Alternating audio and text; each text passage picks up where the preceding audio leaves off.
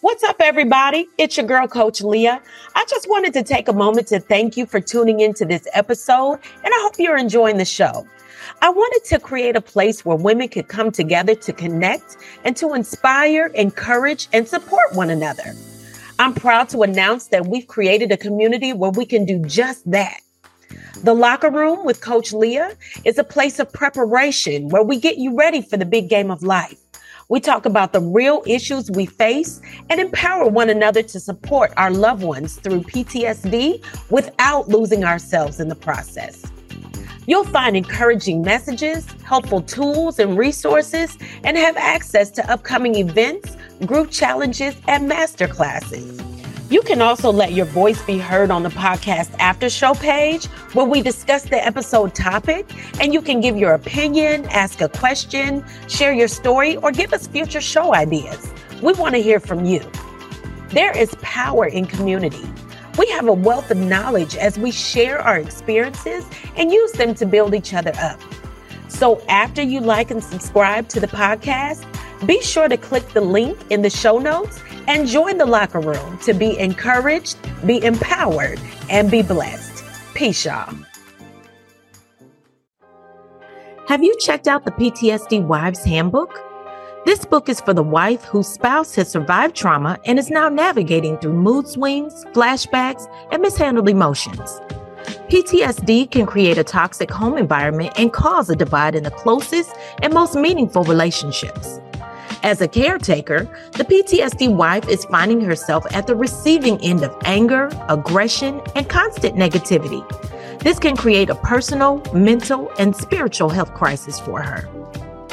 In this book, Coach Leah uncovers the hidden wounds of trauma and the effects that it can have on your relationship.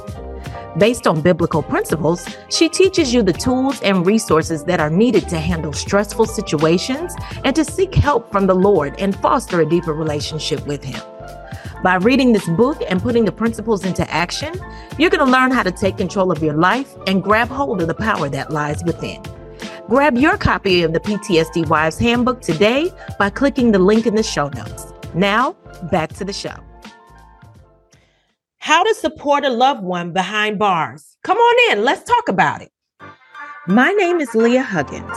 I'm a wife, a mother, and a proud U.S. Navy veteran. After 2 tours to Iraq, my husband was diagnosed with PTSD. My world spiraled out of control as fear, anxiety, doubt, and depression took over. I gave my life to Christ, took on a new mindset, and let go of the negativity of my past. I now help wives to find healing, encouragement, and strategy to overcome the effects of PTSD on their daily lives and in their marriage. So come on in and let's talk about it. Welcome to Marriage, Motherhood, and PTSD. What's up, everybody? Welcome to Marriage, Motherhood, and PTSD. This is the place where we empower women to support their spouse and each other through PTSD without losing themselves in the process. I'm your host, Coach Leah, and I'm so glad that you joined us today. All right, you guys, we have a powerful show today with an amazing panel of women. I am so anxious and I just want to get right into it. All right. So today we're going to be talking about how to support a loved one behind bars. As I said, we have a panel of amazing women. So let me go on and I'm going to introduce them. So first of all, we have a woman that is no stranger to the show. Okay. She was one of our first guests last season, and she did an amazing interview about her life and her walk with God. She's a native of Gulfport, Mississippi, a mother of 1 son, and she's an ordained evangelist. And she resides in Hawaii, where she works for the U.S. Army. She ministers to youth, encouraging them to stay in school. And she also works in prison ministry where she empowers women to find themselves and live beyond their mistakes. Let's give a warm welcome to Sheila Sullivan. Yay! Yay. All right. Next up, we have another amazing woman. I've known this sister, I believe, for about 10 years now. It has to be at least 10 years. She's quiet, but she is powerful. Okay. Don't let that quiet fool you. She was born and raised in Biloxi, Mississippi. She is a wife of 13 years. And she has 4 beautiful girls, ages 18, 12, 5, and 1.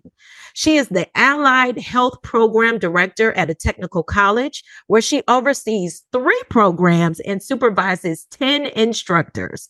On top of all of that, she is a certified CPR instructor, and she travels to various corporate jobs, ensuring that their staff becomes and remains CPR certified. Let's give it up, y'all, for Miss Devin Woods. Yay! Hey. And finally, you guys are in for a treat. I met this woman at a going away dinner party for Sheila, and somehow the conversation turned to purpose. And when I tell y'all, when I heard this woman's story and her testimony of how God turned her pain into her purpose, I knew that I had to have her on the show. She hails from Gulfport, Mississippi, and she's a mother and a grandmother and a great-grandmother. She's a minister, and she has been in prison ministry for over 30 years, and she's seen what it's like on the other side. You all help me welcome to the show, Miss Frankie Pruitt. Yay! Yes. Yes. Ladies, I just want to thank you all for being on the show today. All right, so we have a good topic tonight. As I said, we're going to talk about supporting a loved one behind bars, and I consider all of my guests today an expert on this subject. I knew that each one of them would bring their own unique perspective, and it was a no-brainer for me to have them on tonight. Once you hear from each one of them, you'll see why this was the dream team for this episode. All right, so let's go on and get started. So as you guys know, my show is about supporting your spouse or your loved one through PTSD. And I think that a lot of people, when they hear PTSD, they automatically connect that with military service. Now, I've said on the show numerous times before that life itself can give you PTSD. Can I get an amen? Amen. Amen. The old folks say, just keep on living. But I think one of the most underserved populations when it comes to dealing with PTSD is the prison population and their families. I don't think we talk as much about it because of the negative stigma that's attached to it. In my 9-to-5 job, I see the public daily. You know, I see all kinds of people. A lot of times I encounter people that have been recently released from prison. And when I tell you the stories that I've heard, the struggles that I see that they faced, even doing their time and paying their debt to society, you know, the struggles that they have to go through to get back on their feet, it's hard. So I wanted to go back. Let me go back. I want to give you ladies each the chance to introduce yourself to the audience and tell them a little bit about your connection to the prison system. I feel that each one of you represents a woman in the audience that's listening. Sheila is a mother of someone that's in the system. Devin is a wife of someone that made it out of the system. And Frankie was in the system, and then she was able to turn her experience into her ministry. So Sheila, can you tell me a little bit about your experience with your son? My experience with my son started very early in his teenage years, and he stayed connected to the penal system for some time. He is currently incarcerated. What happened with him is that basically got with the wrong crowd, started making the wrong decisions. And a lot of things started when he was a teenager, being introduced with older guys out in the community. He didn't have an active father in his life. I believe that was a big part of it. Yeah. History tends to repeat itself. My son's father was in prison. So while he was in prison all that time he was growing up, he did not have a male figure in his life that could sow into his life. And I don't make any excuses for my son. I just know that the decisions and the people that he connected up with, they did not help him point him in the right direction. And so it was just easy to get caught up in the streets because the money was easy, the opportunities were there. You had people encouraging you to do wrong, and they also supported his wrongdoing. Now, while he was at home with me, those things were not happening, but it was when he connected up with his biological family that these things started happening for him in his life, just started going in a negative direction. It was my intent for him to, just like any other parent, I had high hopes that he would finish high school, go to college, be a football player, basketball player, or whatever his desire was, because I was going to be that parent that would support. Yeah. But it did not turn out that way. And so it really is very important who you allow to be around your children. And sometimes the family is not the most positive. So, Devin, you are what I call the definition of standing by your man. Okay. Can you tell me a little bit about what your experience was like as a wife of someone in the system? The experience was, of course, a difficult experience. I always feel, and I've also stated that not only does the individual themselves do the time, but the family that is standing by them and the family that they have left here out in population, as they call it, also does the time. Mm-hmm. So it's not an easy thing, especially being a mother, who wants the father of their children, there, and having to take care of everything as far as the household, the children, and also making sure that your loved one that is locked up is okay. Right. Because that is an extra burden, and that's something that you have to ensure that you want to make sure that they're also comfortable. Right. And so it's not an easy task at all, but it can be done, as a woman or a wife who has had a husband incarcerated, and I think if you have supportive family, that definitely helps as well. And that helped me through the years that I had to spend away from my husband, having supportive family around. That's good. That's good. All right, Miss Frankie, can you tell the people a little bit about yourself and your experience in the system?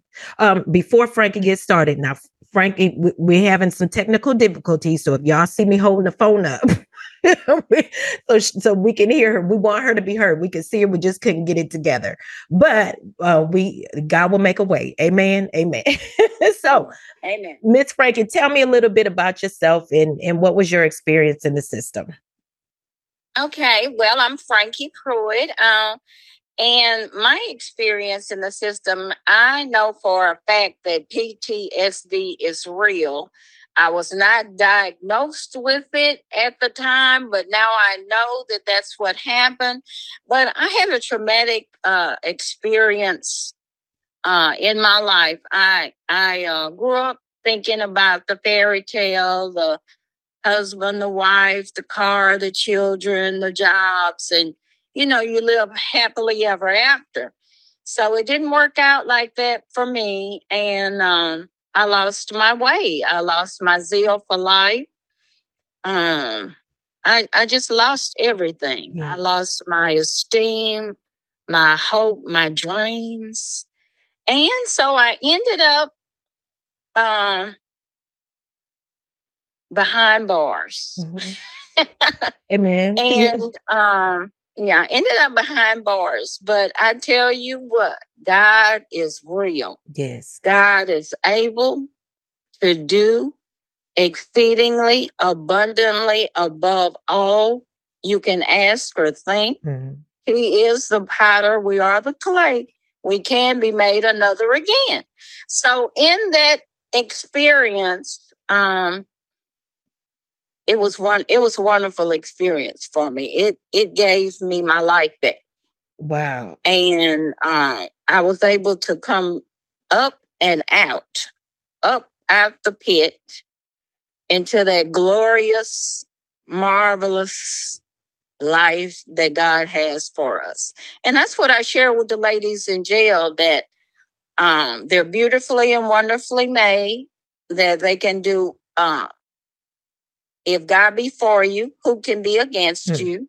Mm-hmm. Arise, shine, for your light has come, and the glory of the Lord has risen upon thee. Mm-hmm. So I give them what I got.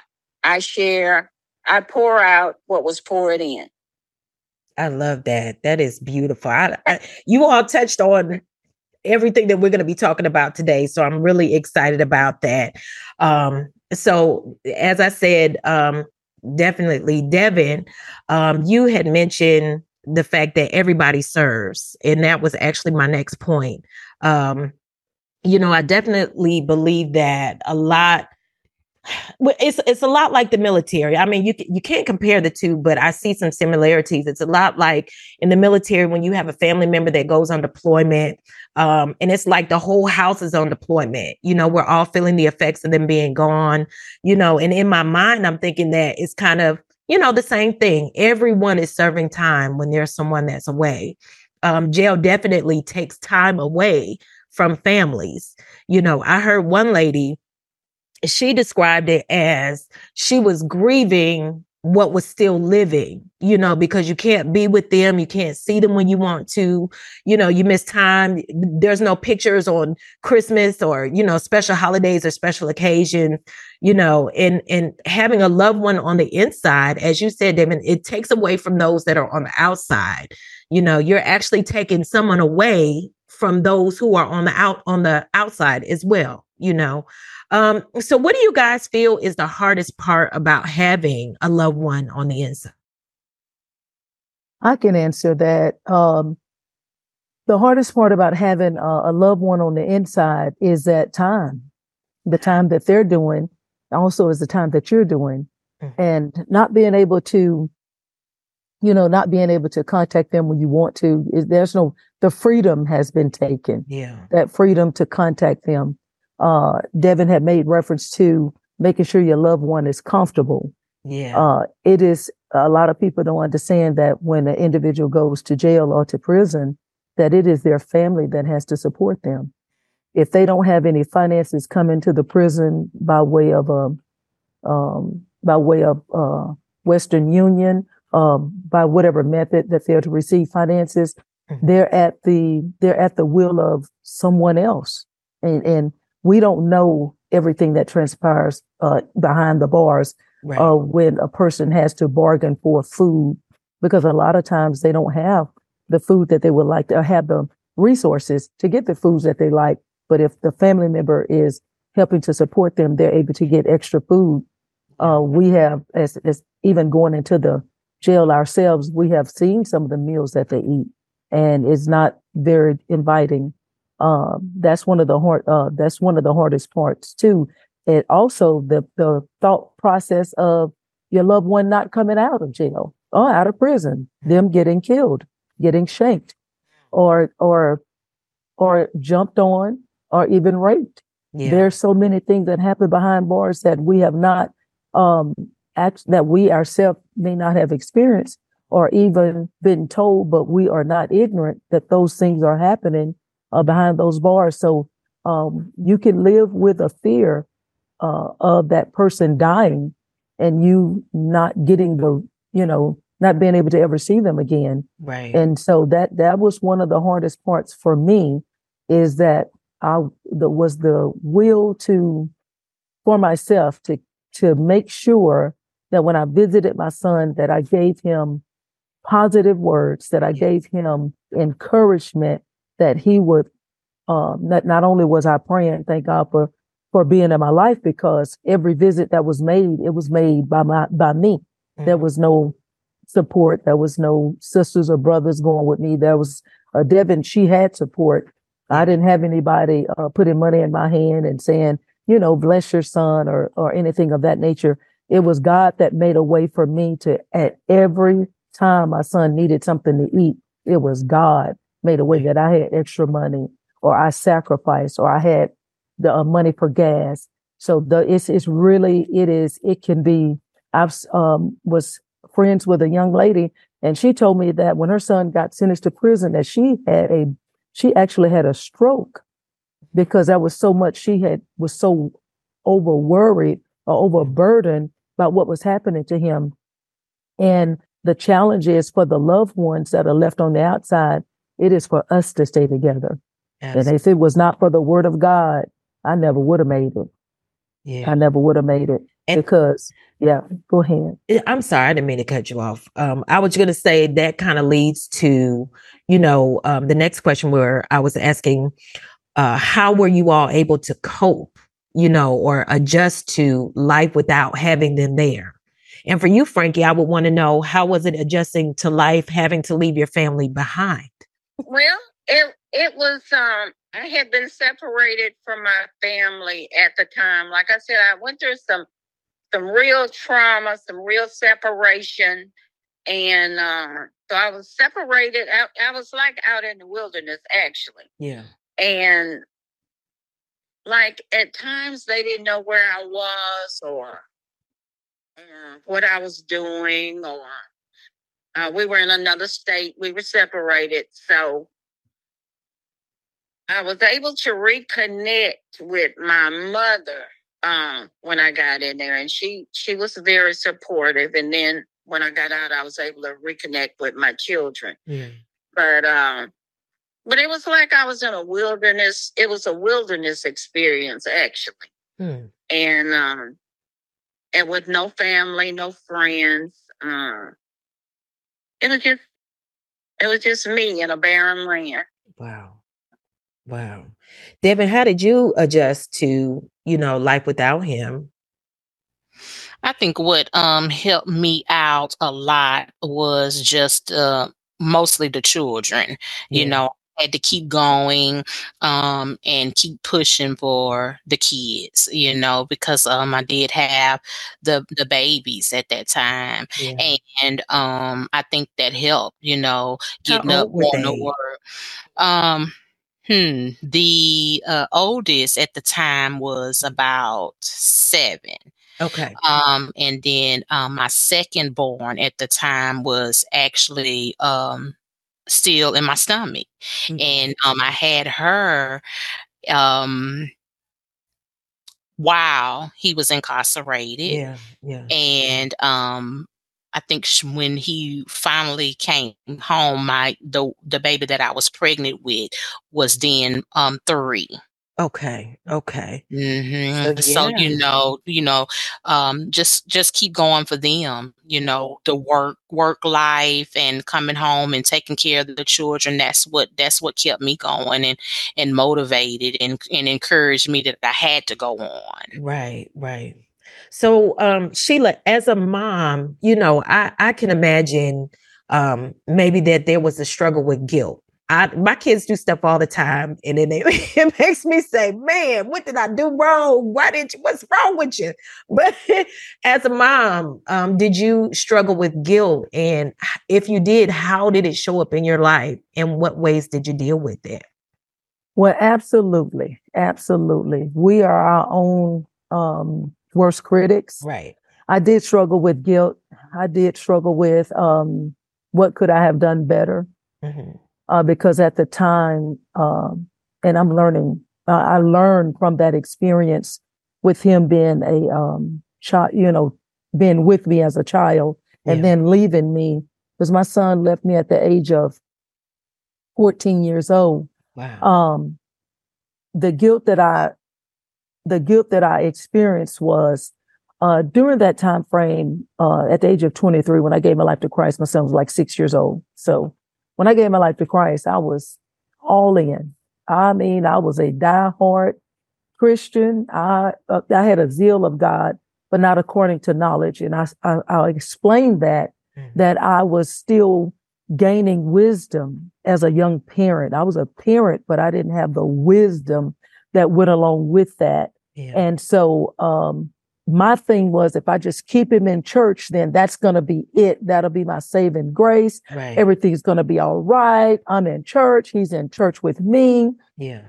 And so, but still yet understanding that as and this is the terminology I'll use, is that that generational curse was still active in his life, in that also that the streets was basically calling him with the behaviors of other people and influence too.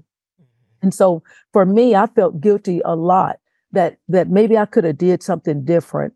And it took the word of God. And I thank God for, I even though I was at the church, it took God's word to help me to understand that I was up under no condemnation. And I will add this caveat to that, that there were people can make you feel like you did something wrong by what when your child mess up, they look at you and say, evidently, you must have did something wrong, or you're reaping something that you've done wrong. And so not having that, and I can truly say I did not have a lot of positive input. I had some input, and that carried a lot of weight. And I thank God for that. But having a church family and being part of a church family, that really helped me to keep going. And then knowing I learned my role as a mother, what God had, had mandated for me to do. The only thing I could do for my child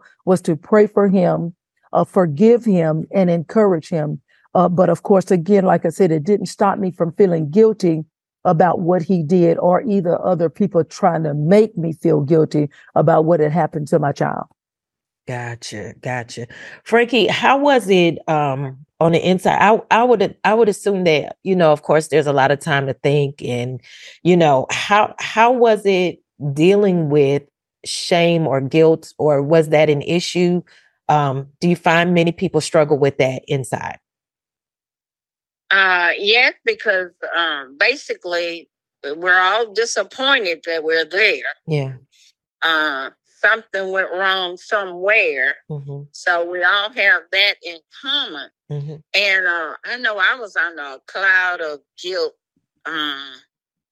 because of the trauma that I'd gone through. Yeah. So I left my children, and that just was like a heavy weight that I was carrying. And so many people that are, so many girls that are separated from their families. Mm-hmm. Now, the facility I was in was a very supportive facility. I call it jail heaven. When I talk about it to the girls in jail heaven, I think, oh, God put me in jail heaven. Yeah. Just believe that. Yeah. I knew it was jail heaven. That's it. So I was in jail heaven. We had church 6 days a week. The only day they didn't have church was I was in the Bible Belt. So the only day they didn't have church was Saturday. Okay. So they would, so we had a very supportive system, and we all encouraged one another, and like church groups would come in and everything, but we had to deal with the trauma that was on the inside of us. Yeah. We had to work through the trauma on the inside of you. God had to purge you and come in, and he said, you are clean by the word that I've spoken to you. Mm-hmm. So he had to come in and do a work. He said, wash you, make you clean. Yeah. So he comes in, and if we're receptive, if we receive, then we can deal with what we got going on, because he's going to help us deal with the issue that got us there. Absolutely. Everybody coming in with an issue. Yeah. Like I told them, like the woman with the issue of blood. Yeah. We all got one. We all got one. Everybody. Mm-hmm. Yes, ma'am. Yes, ma'am. And it's a spiritual issue, and that's the reason why we're here. Got it. We came in with packing that issue. Yep. That's it. So, everybody got issues. Some of us, didn't end up in jail, but that doesn't make us any better. Right.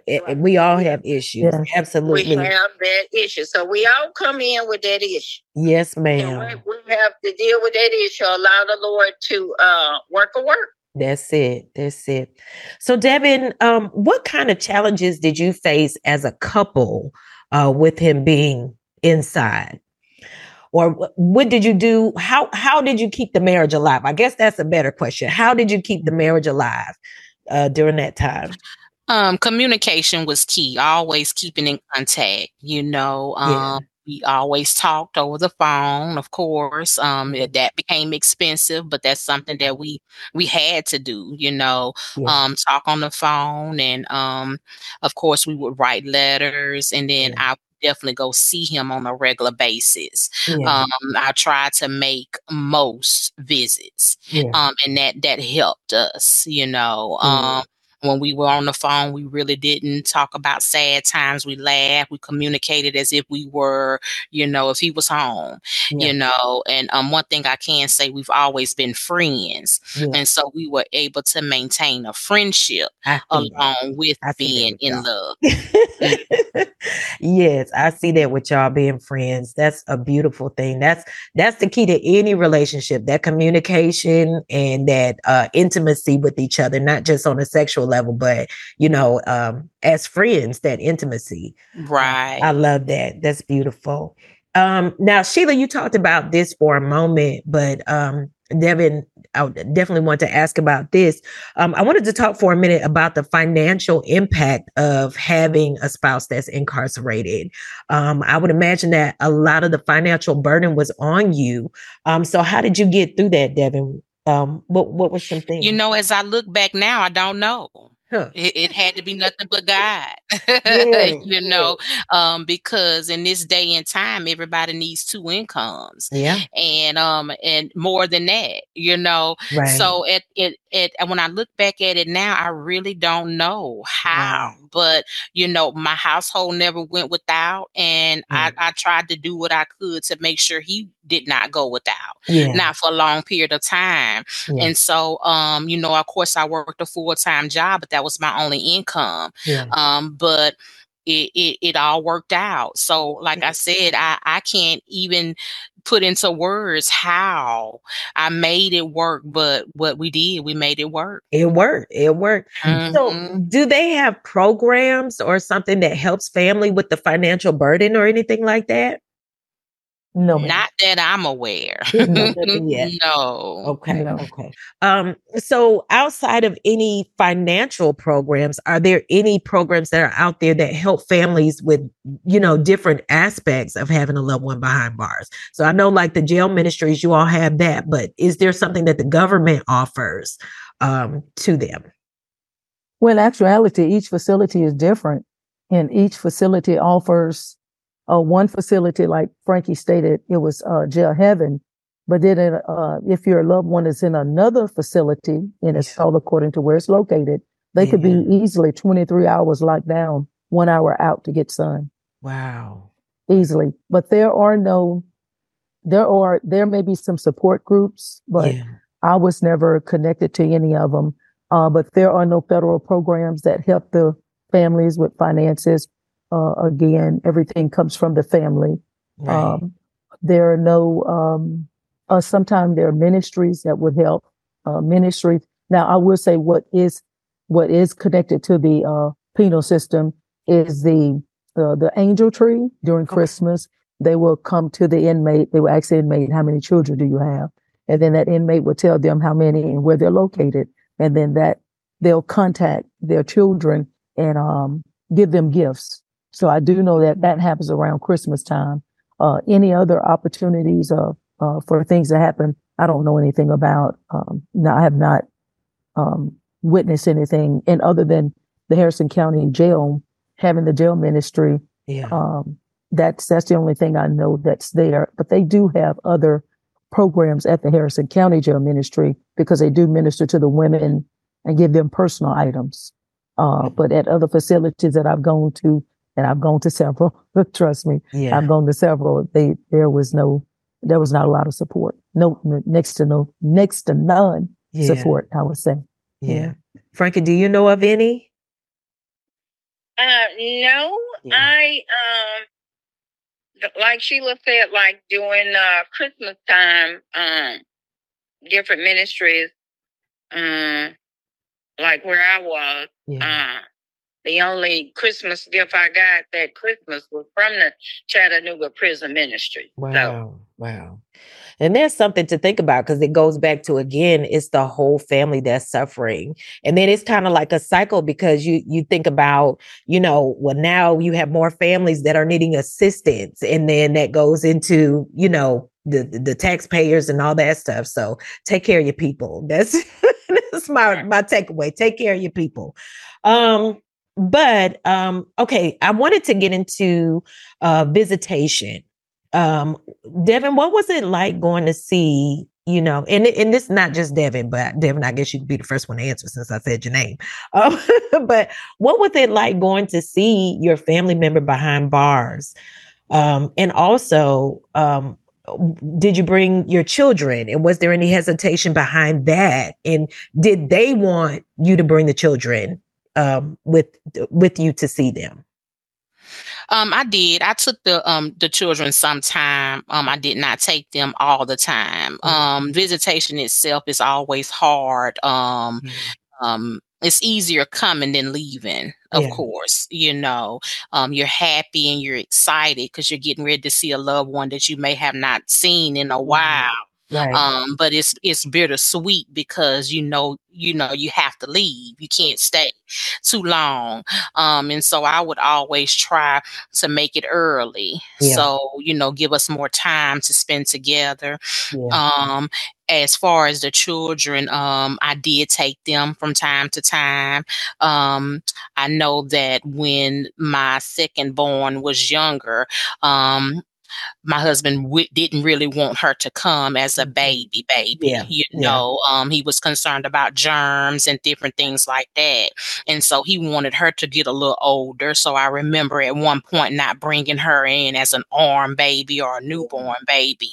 But once she got a little older, she also went to see him. But it is very hard. Of course, they have a very strict policy in coming in, so you can get there as early as you want. It's going to take you up to 2 hours sometime to get back to the back to see your loved one because, they have the stripping and making sure you're not carrying in anything. And, so sometimes that can be a little bit embarrassing, going through things to that nature.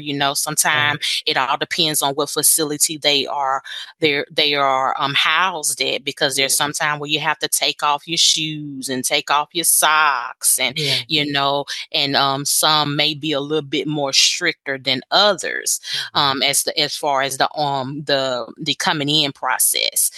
So, it's not a wonderful experience, but you'll go through anything to see your loved one, whatever it takes to be able to sit down and speak with them and talk to them. I went through visits where I couldn't touch them, and then I went through visits where we were able to touch and hug and sit by each other and things to that nature. So, you just do whatever you can, and you'll go through whatever you need to go through to see your loved one. Right. Sheila, did you, I know that Fred has children. I know that your son has children. Did you want to share about that? See the kids? Well, I definitely concur with what Devin has just said, that you will go through anything to see your loved ones. Right. A lot of the trips that I made to see my son, basically it was me. I did take my granddaughter and my great-granddaughter, I think on maybe one or two of them, but majority of the time I was by myself. And these trips tend to, and like Devin stated before, you have to start out early in the morning because it's according to where they're located. If that facility is 5 or 6 hours away, one thing you cannot be, and that's late. If you're late, you won't get a chance to see them. So you would sacrifice and get up early and leave and go there. And it takes about a whole day. You'll stay there with them the 5, 6, 7 hours that they're giving you. And then you will, travel back home. And it takes about a whole day in order to endure that whole process. And I can truly say the hardest part is leaving. The way I went to every facility, I can, you don't laugh at me, but I went with joy. I went in there like, hey, it's family reunion time, son. That's right. Let's do this thing. And, so I always went in there with a smile on my face. I went in with good news, no matter what was going on. I went in there with the intent to leave him better than when I came. That was the key, to leave him with hope, to let him know he was, that no matter what was going on the outside, that he still had that support and to continue to look forward to coming home. Absolutely. So what was it like for him, for your son, Sheila, and for your husband, Devin? What was it like for them as far as parenting behind bars? I know it's already a challenge situation. Parenting itself, okay? Let me just say that. Okay. But as far as being behind bars, how was that for them? I'm sure it was hard, I'm sure it was very difficult. I just know that um he wanted to spend a lot of time speaking to him and talking to him over the phone, always wanted to know what was going on with schooling and things to that nature. I know it was difficult for him to hear things like they were sick or something was going on because there was nothing that he could do, about it. And so and a lot of times it was difficult for me to have to tell him news that would upset him because he couldn't be here. Right. But he, just speaking and talking to them and letting them know that just hearing their voices and vice versa, is what helped. I know a lot of times when I would receive a letter, there would be a letter in there for them, cards, Yeah. Valentine's Day, birthdays, things to that nature. Mm-hmm. So he did what he could from the distance. That's beautiful. That's beautiful. Sheila, did you have something? I was going to say that's it. That is a lot of times they did do my son did go the extra mile in communicating with his daughter and with his granddaughter. And there are so many talented people behind bars. And even with me, I would get cards, letters, handmade cards that with the artistry that was so beautiful that somebody had that gift behind bars that they were utilizing it. Wow. And so a lot of times the most important thing was the communication. And I think the most difficult thing for me with my son was to tell him that we lost a family member. That was my grandmother passed. My mother passed. Yeah. His grandmother. Right. His great grandmother. My mother's mother passed. Wow. Then my mother's brother passed. So giving that type of news to them while they're incarcerated, those are some of the most difficult events to experience, and then to have to leave them with what had just happened. Yeah. And so that's where prayer comes in. You pray that they take the information and just God help them to process it, because it's hard for us to process death and we're on the outside. So you can imagine what it's like. And I can even resonate with him, Frederick being a father, Alex being a father, with them being fathers and not being able to get to their children when their children are hurting. And because we're experiencing it on the outside. So it's, it is, I think someone said it's hard, but it's possible. Yeah. It's possible. Frankie, what's the best way to approach a conversation with children and helping them to cope and understand about what's going on? Well, the love aspect of it. Mm-hmm. Your dad loves you. Your mom loves you.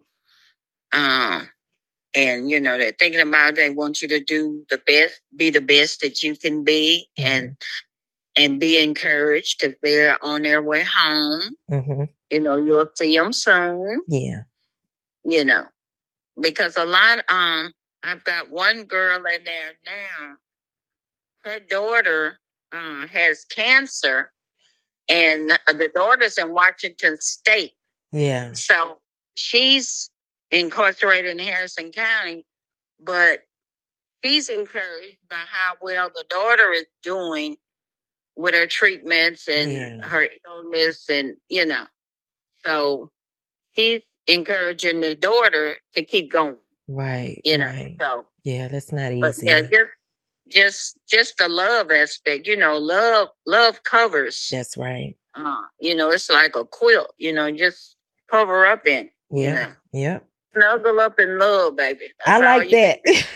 Snuggle up. I like that. Snuggle up. So, ladies, tell me about your faith walk during this time. What was the impact of this experience on what you believed and your relationship with God? Hey, Leah, I wanted to add something to what Frankie said about the love aspect. It is so true in doing jail ministry, because I did jail ministry with Frankie. those women that we met in there, what kept them going was us continually sowing into them and telling them that while you're here, your voice still carries weight with your children. Yeah. No matter where you are their mother, you're their grandmother. Tell them that you love them. Ask them to, even if they're old enough to understand, ask them to forgive you, because that's something that I did. I asked my son to forgive me in certain instances where I made wrong decisions in order to bridge the relationship and to start a healing process, because you don't know what that other person is feeling, or even how that other person is thinking. Right. But it was just, so just being able to sow into that, tell that female, tell the inmate, you're a mother, tell your children that you love them, tell them that you're proud of them. Right. And it makes such a big difference. And just what you said, the love aspect. And I'm just going to go into what your next question was. It was my love for Jesus Christ. It was my walk with Christ. My son getting in trouble is what helped save my life. Wow. I would not be, my greatest title is a holy mother. Wow. Other people know me as this, Evangelist Sullivan, you're a minister of the word, you do this, you do that, but my greatest title is a holy mother, and being able to get a prayer through for my son. And I'm a living witness that God would talk to a praying mother and father about their children, and him getting in trouble, it kept me safe. Yeah. It really did, because I looked at the fact that God trusted me with a whole individual. I've only been pregnant one time in my life. No mishaps, no near misses, no you almost or anything. But I really was so grateful and so honored and so privileged, because there's some women that can't even have children. Yeah. You understand? But I was so honored and so privileged that God picked me out of the whole world to be his mother. Yeah. God picked me to be his mother. He got here early, but he was meant to be here. And then to be able to help sustain him, because God had to give me the strength. He had to give me the words of encouragement through the preach word, church family, messages, my own personal walk with God. I had to keep that thing on lock, because I didn't want my child to die. And I would tell myself every year, my son, we're going to be together. I'm going to see you again, no matter where you at, no matter what's going on. We won't be separated by death. I had great confidence in the prayers that I was praying and talking to God about my whole family, because it wasn't just my son that was incarcerated. You got to remember, when people are incarcerated, when you go on those visits, you kind of establish bonds with other people's families. Yeah. You see this guy, you meet his mama, you meet that family. And Right. so I didn't just pray for my son. I was praying for every male factor in that prison and females. So, for me, it was just a catalyst for me to stay saved, to stay delivered, to stay true to the word of God, and to walk this life out, no matter how hard it was, whether I was with somebody or without. It was everything. And I appreciate the Lord for choosing me and just giving me the strength to do it. Yeah. Giving me the strength to do it. I honor him and I thank him for it. I'm proud to be my son's mother. I really am. And I tell my son every time I talk to him, I'm proud of you. Yeah. Because he's developing to a man. God can talk to anybody. Bars does not keep him out of nowhere. And so I'm grateful and thankful that to have this life and to be who God has made me to be. And he's still working on me. Yes. That's it. That's it. Devin, what was your faith walk like during this period? What were some things that you prayed for, for yourself, for him, for the family? Did you pray? Were you in a place where you're mad at God? That's a loaded question. That's a good one. A real good one. Yeah. Because I was upset at first, because you see so much. You see others get away with so much, and you see others may get lighter sentences than what your loved one may have gotten, and you're questioning and you're asking God why, why did this happen to him? Why did he caught? Why did he have to go That's a good one. and do this? And so I questioned it, but of course, I've always kind of steered back in the right direction, and I started thanking God that he was still alive, because there are so many people that may not have gotten caught but got shot at the corner store, and things of that nature. So I was just blessed to be able to still talk to him, be able to still go see him, and I started thinking and thanking God that, he could have been dead, but he's alive, and he has another chance to get it right. And so, of course, prayer got me through a lot. Yeah. Praying that he stays safe, praying that God kept his mind, praying that, that God kept my mind, kept us as one, even though we were apart. Yeah. That's beautiful. That's beautiful. Frankie, now I couldn't wait for this part because I want you to tell me about your faith walk and how you went from being on the inside to being released in your prison ministry starting. Tell me about that journey.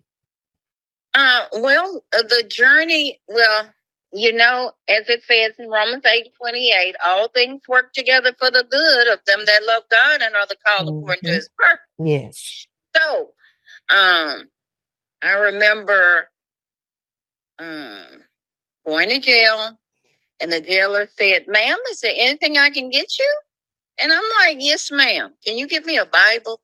Yeah. And I started reading in Proverbs. And when I got to Proverbs 4:23, it said, "Keep thy heart with all diligence, because out of it flow the issues of life." Yeah. And I was in there because of an issue with my heart. A broken heart. There's my tambourine. I was responding, and and so that came on like a neon sign, and God began to plot a way of my escape. Wow. From that very scripture that he gave me. Yeah. He began to plot a way of my escape, and I was able to escape. Yeah. I was able to escape the confinement, not only confinement behind bars, the confinement in my mind and in my heart and in my soul. He freed me. Yeah.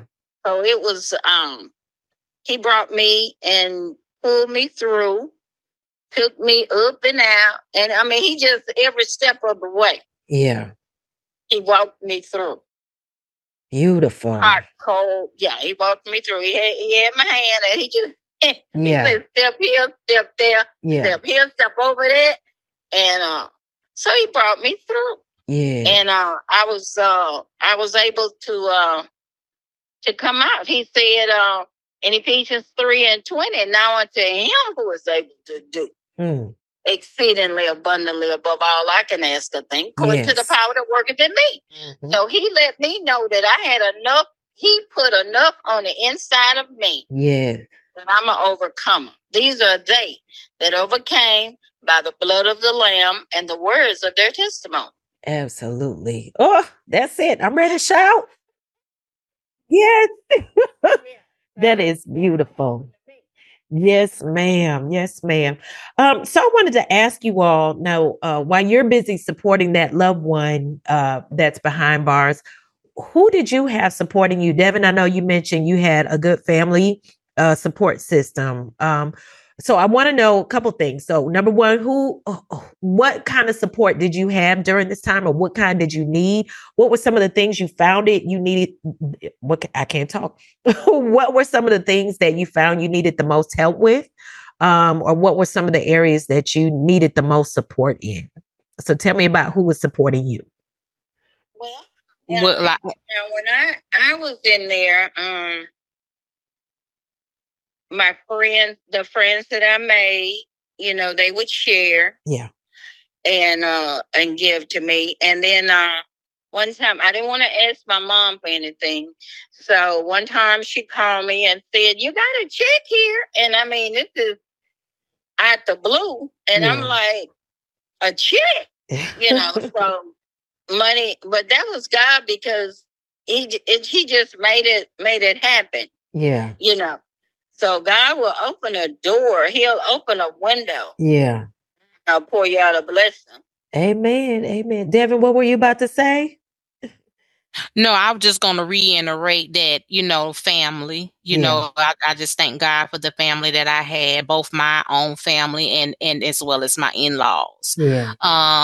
It really helped, with the children, with my mindset, and having someone to not only be there for me, as far as, helping with the children, but someone to also help me pray. Yeah.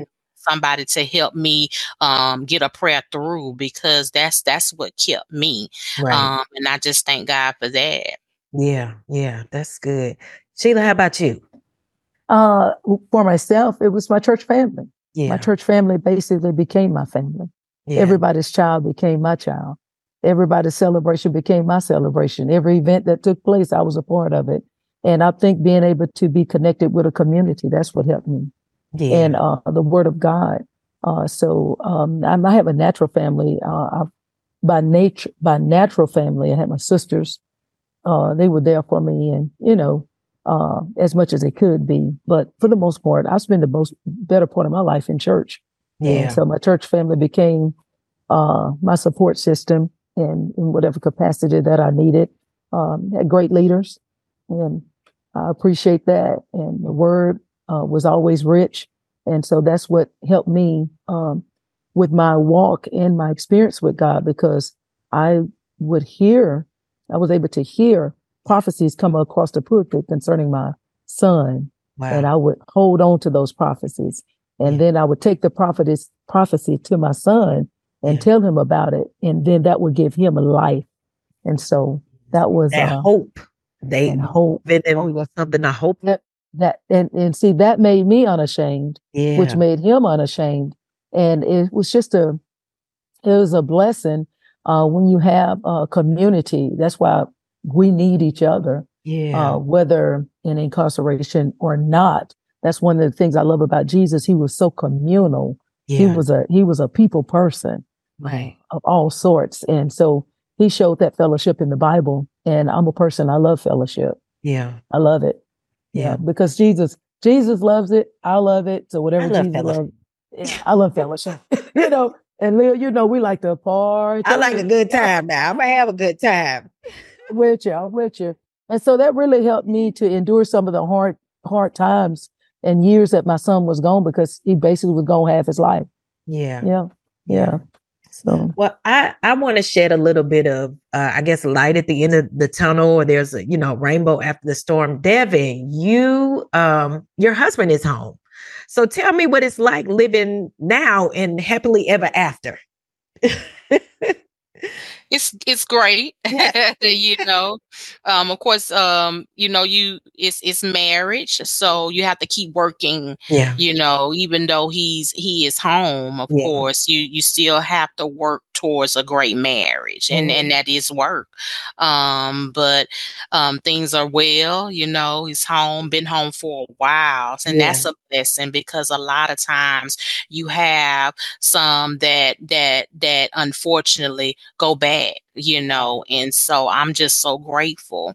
And that once he came home, he stayed home. And so we're just living, raising a family, working, going to church together as a family. That's a big thing.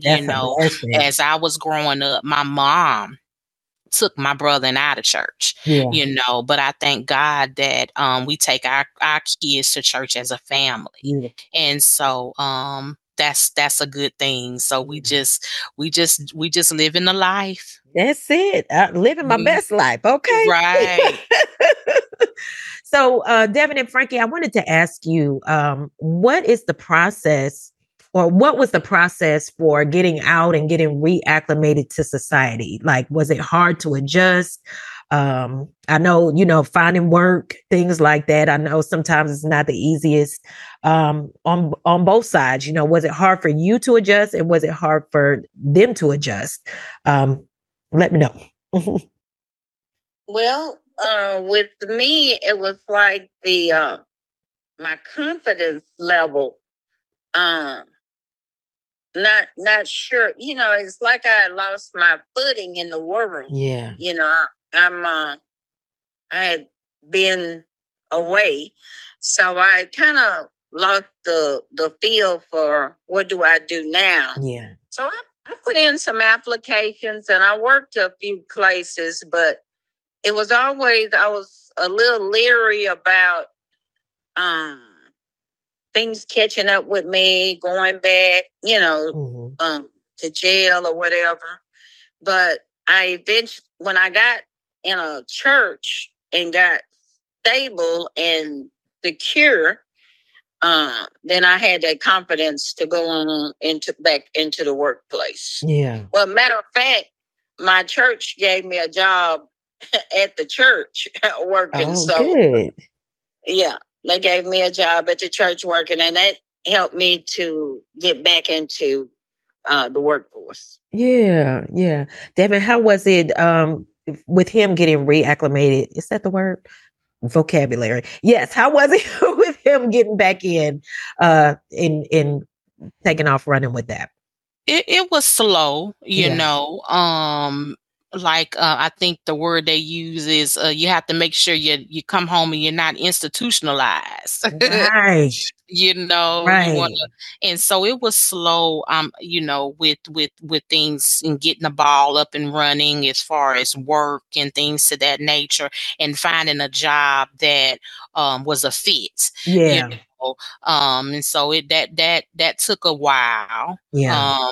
Finding something that was a fit and something that he wanted to stay in and make things work there. And I think a lot of times that may be a mind thing as well, as far as the things that you may have seen and encountered as being behind bars. When you get out, you want to be free, and then you have to get up and make sure you go to a job, and you're listening to supervisors, and you're clocking in and out, and and so that may be a tough thing, I would think. Yeah, yeah. And that actually segues perfect into my next question, which was, how does one break free from the mentality of being inside? Everybody's not able to adjust. And like you said, Devin, some people end up back inside. So what's the secret, Frankie? What do you think? What's the secret of breaking that mentality when you get out? Well, you have to really want to be different or want to change. Yeah. I met a lady in Harrison County. I guess it's been about 25 years ago. And she was the trustee at the time, which, they get to run around the jail a little bit. But she was a trustee inmate worker. But now she has a doctorate. Uh-huh. So it depends on your mindset. Yeah. It's what's in your mind, what's in your heart, you know. So if you've got a mind to do right and go forward, then it's gonna happen. There you go. But then if you get out and you go back to your same old ways and the same old things, then the same old thing is gonna happen. You're gonna take another lap around that mountain. That's right. That's exactly right. And I've run into some girls that I've developed relationships with in jail. Yeah. Because they took another lap and another lap and another lap. Right. Yeah. So I'd be like, hey, you back? Yeah. That's it. They didn't have a change of mind or a change of heart. Right. So, Leah, can I add something to that? Oh, yeah, go ahead. I wanted to add too that it, along with the mind, it definitely comes with the community. Yeah, it comes with the support. When an individual is incarcerated for any length of time, I asked this question to a person that was incarcerated, and what they told me was what they needed was an opportunity to defrag, an opportunity to a space or a place, a safe place that they can go and just, I would say have a download or just rest or just be at peace because they've been in a facility around 20, 30, 40. They've lived in a community around a lot of noise. Yeah. And so what they suggested that they needed a place where they could just go to a place of peace and quiet and then kind of be sewn back into and caught up on what's going on in the world. Even when you're incarcerated, they try to keep up with what's going on in the world, but still the world is leaving them behind. Yeah. You think about somebody that got incarcerated in the 70s and they come out in the 90s, cell phones, they don't even know how to operate one. So It's a lot of things. The first thing is the mind. I do agree with that. The other one is an opportunity to be rehabilitated. They say rehabilitation. They want to rehabilitate the person to come back into society. But in that rehabilitation, it requires a process.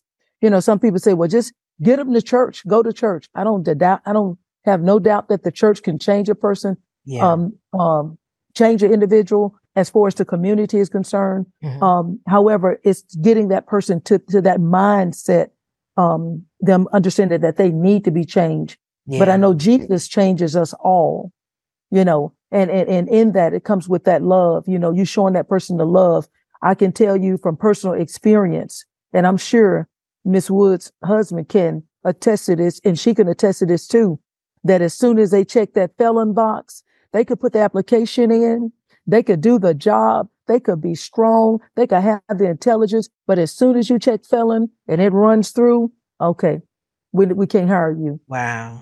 Yeah. But I'm 30 years old. I'm not trying to work and make $335. Right. I've got the ability. I've got the strength. I want to work. I want to support my family. Yeah. But you have to remember that there are resources out there that do not work for a felon. Right. Because again, Mississippi is a state where you have to check the box. There are some states that you don't have to check the box. I believe maybe Virginia. Yeah. Some other places up north. But those are some things that are against people that have been incarcerated that work against them being rehabilitated. Yeah. So those are sometimes people forget that person, they're being tried twice. They already served their time and then they're serving time, not being able to get, and I piggyback on what she said, that it was a slow process when they should have an opportunity to come out and then go right into that, go right into a society or go right into a position, give an opportunity. Yeah. An opportunity should be made for them. There are not a lot of them.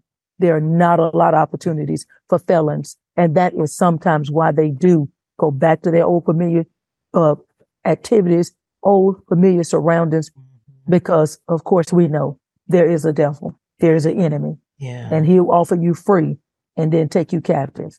And I give nobody excuse to break the law because I am a law-abiding citizen. I give nobody excuses, to break the law. And I give nobody excuses to say that you broke the law and you should get away. No, they pay for the crime. They do the crime. They pay the time. Yeah. They have to pay the time. But we do always have to consider that there are other things that work against that individual getting back into a place of rehabilitation. The key thing is thank God for the ones that do have supportive families, or that community. So. Amen. Amen. Well, we're just about finished here, ladies. So I want to ask you a couple more questions. Again, you know me, I'm a silver lining person. Was there anything good that came out of the situation? Like, what were the lessons you learned? What did you learn about yourself? What did you learn about God?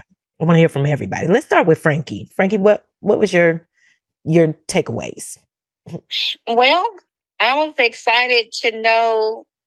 My takeaway was, I shall not die, but live and declare the works of the Lord. Yes. Yes. So I have continued to do that over 30. That was in 1988. Yeah. Yeah, that was in 1988. Okay. So I've continued to strive and thrive to do what thus said the Lord. That was my takeaway. Yeah. Because he delivered me from so much then I owe him my life. Yeah. So, I very well can't say, oh, I done enough. Yeah. No, I have not. Right. When he did all that he could do. Yeah. To get me on back, to give me my life back. Yeah. Absolutely. Yeah. So that was my takeaway. I shall not die, but live and declare the works of the Lord. Amen. Amen. Yes, yes. Devin, what did you learn about yourself? What did you learn about God, and what was something good that came out of that situation? I think the biggest thing is knowing that God was a keeper. I think it was mentioned earlier how you're one thing that you worry most is that your loved one will make it out, because there are ones that don't make it out. Things happen. Right. So I believe that the biggest takeaway for me was knowing that God was a keeper, because my husband was able to make it out all in one piece. And he kept me. He kept me as well, kept my mind. I know of individuals who were not strong enough to stand by their spouse when they were locked up for long periods of time. I've heard stories of men who lost their wives, because they were not strong enough to stand by their side, and so it was important to me. And one thing that was a takeaway, as you say, was God is a keeper. He kept us both. Yeah. And that puts me back in the mind of we say this at church all the time. If it was easy, anybody could do it. Right. You be called to do that. And that's a beautiful thing that like you say, everybody doesn't make it. Every marriage does not make it. And that's a testimony to yourself. And what an awesome woman you are. So beautiful. All right, Sister Sheila. My takeaway from the situation, should I say, from the beautiful life that the Lord has allowed me to live, because I love to get silver linings out of it. Yeah, is that first of all, that God is merciful. Yeah, He is merciful. He is merciful, and He was merciful to my son. Yeah. And then the second was that God is a prayer answering God, that God is faithful, and that He would not leave you nor forsake you, no matter what situation you're in or what you're going through. And I learned God as a father. Father is always there for a daughter, and God is my father, and He's just whatever I needed Him to be at that time, He became, and a provider. Just everything. So His grace and mercy towards my son. And then He's a righteous father that answered my prayers and was faithful to me. And I love Him for that. Love Jesus. Yes. Love Him for that. All right. And then the final question, I want each of you just to take a moment, and I want you to talk to that mother or that wife or that sister that finds herself in the same situation. What would you say to her? Frankie, we'll start with you.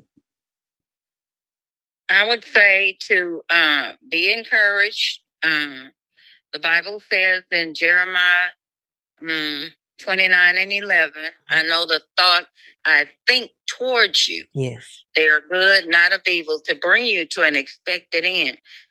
Don't lose your expectation. God is able to do exceedingly abundantly above all you can ask or think. Eyes haven't seen or ear heard, neither has entered into your heart what God got planned for you, boo. Yeah. Amen. Amen. Devin, we'll go with you next. What would you say to that wife that's there in that same situation?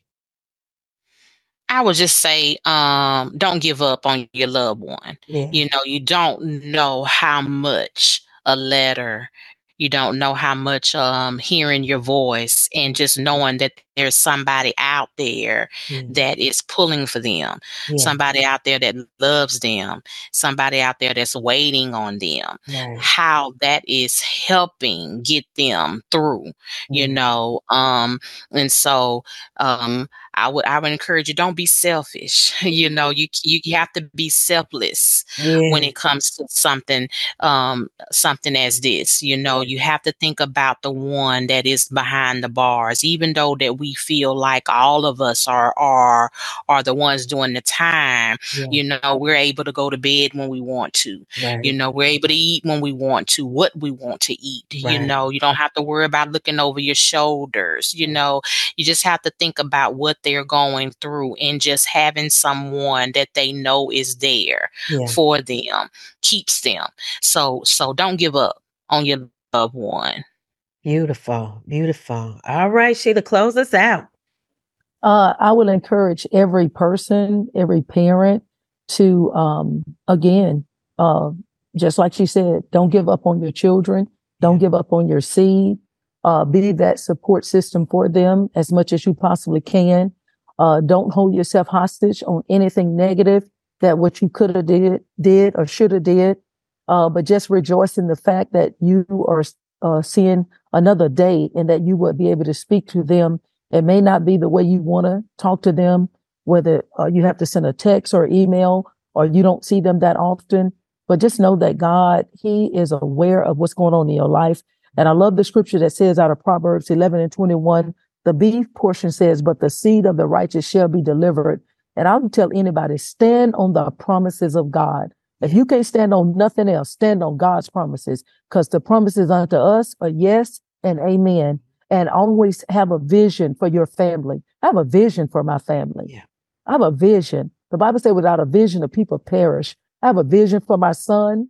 I have a vision for his future. I have a vision for myself, my grandchildren, my great-grandchildren. You got to have a vision. So that's why I won't give up. I will not give up. And I'm grateful because His word is true. And I encourage every parent, put yourself in a position where you can pray for your children. And God will honor the prayers of the righteous, because they do avail much and they do come to pass.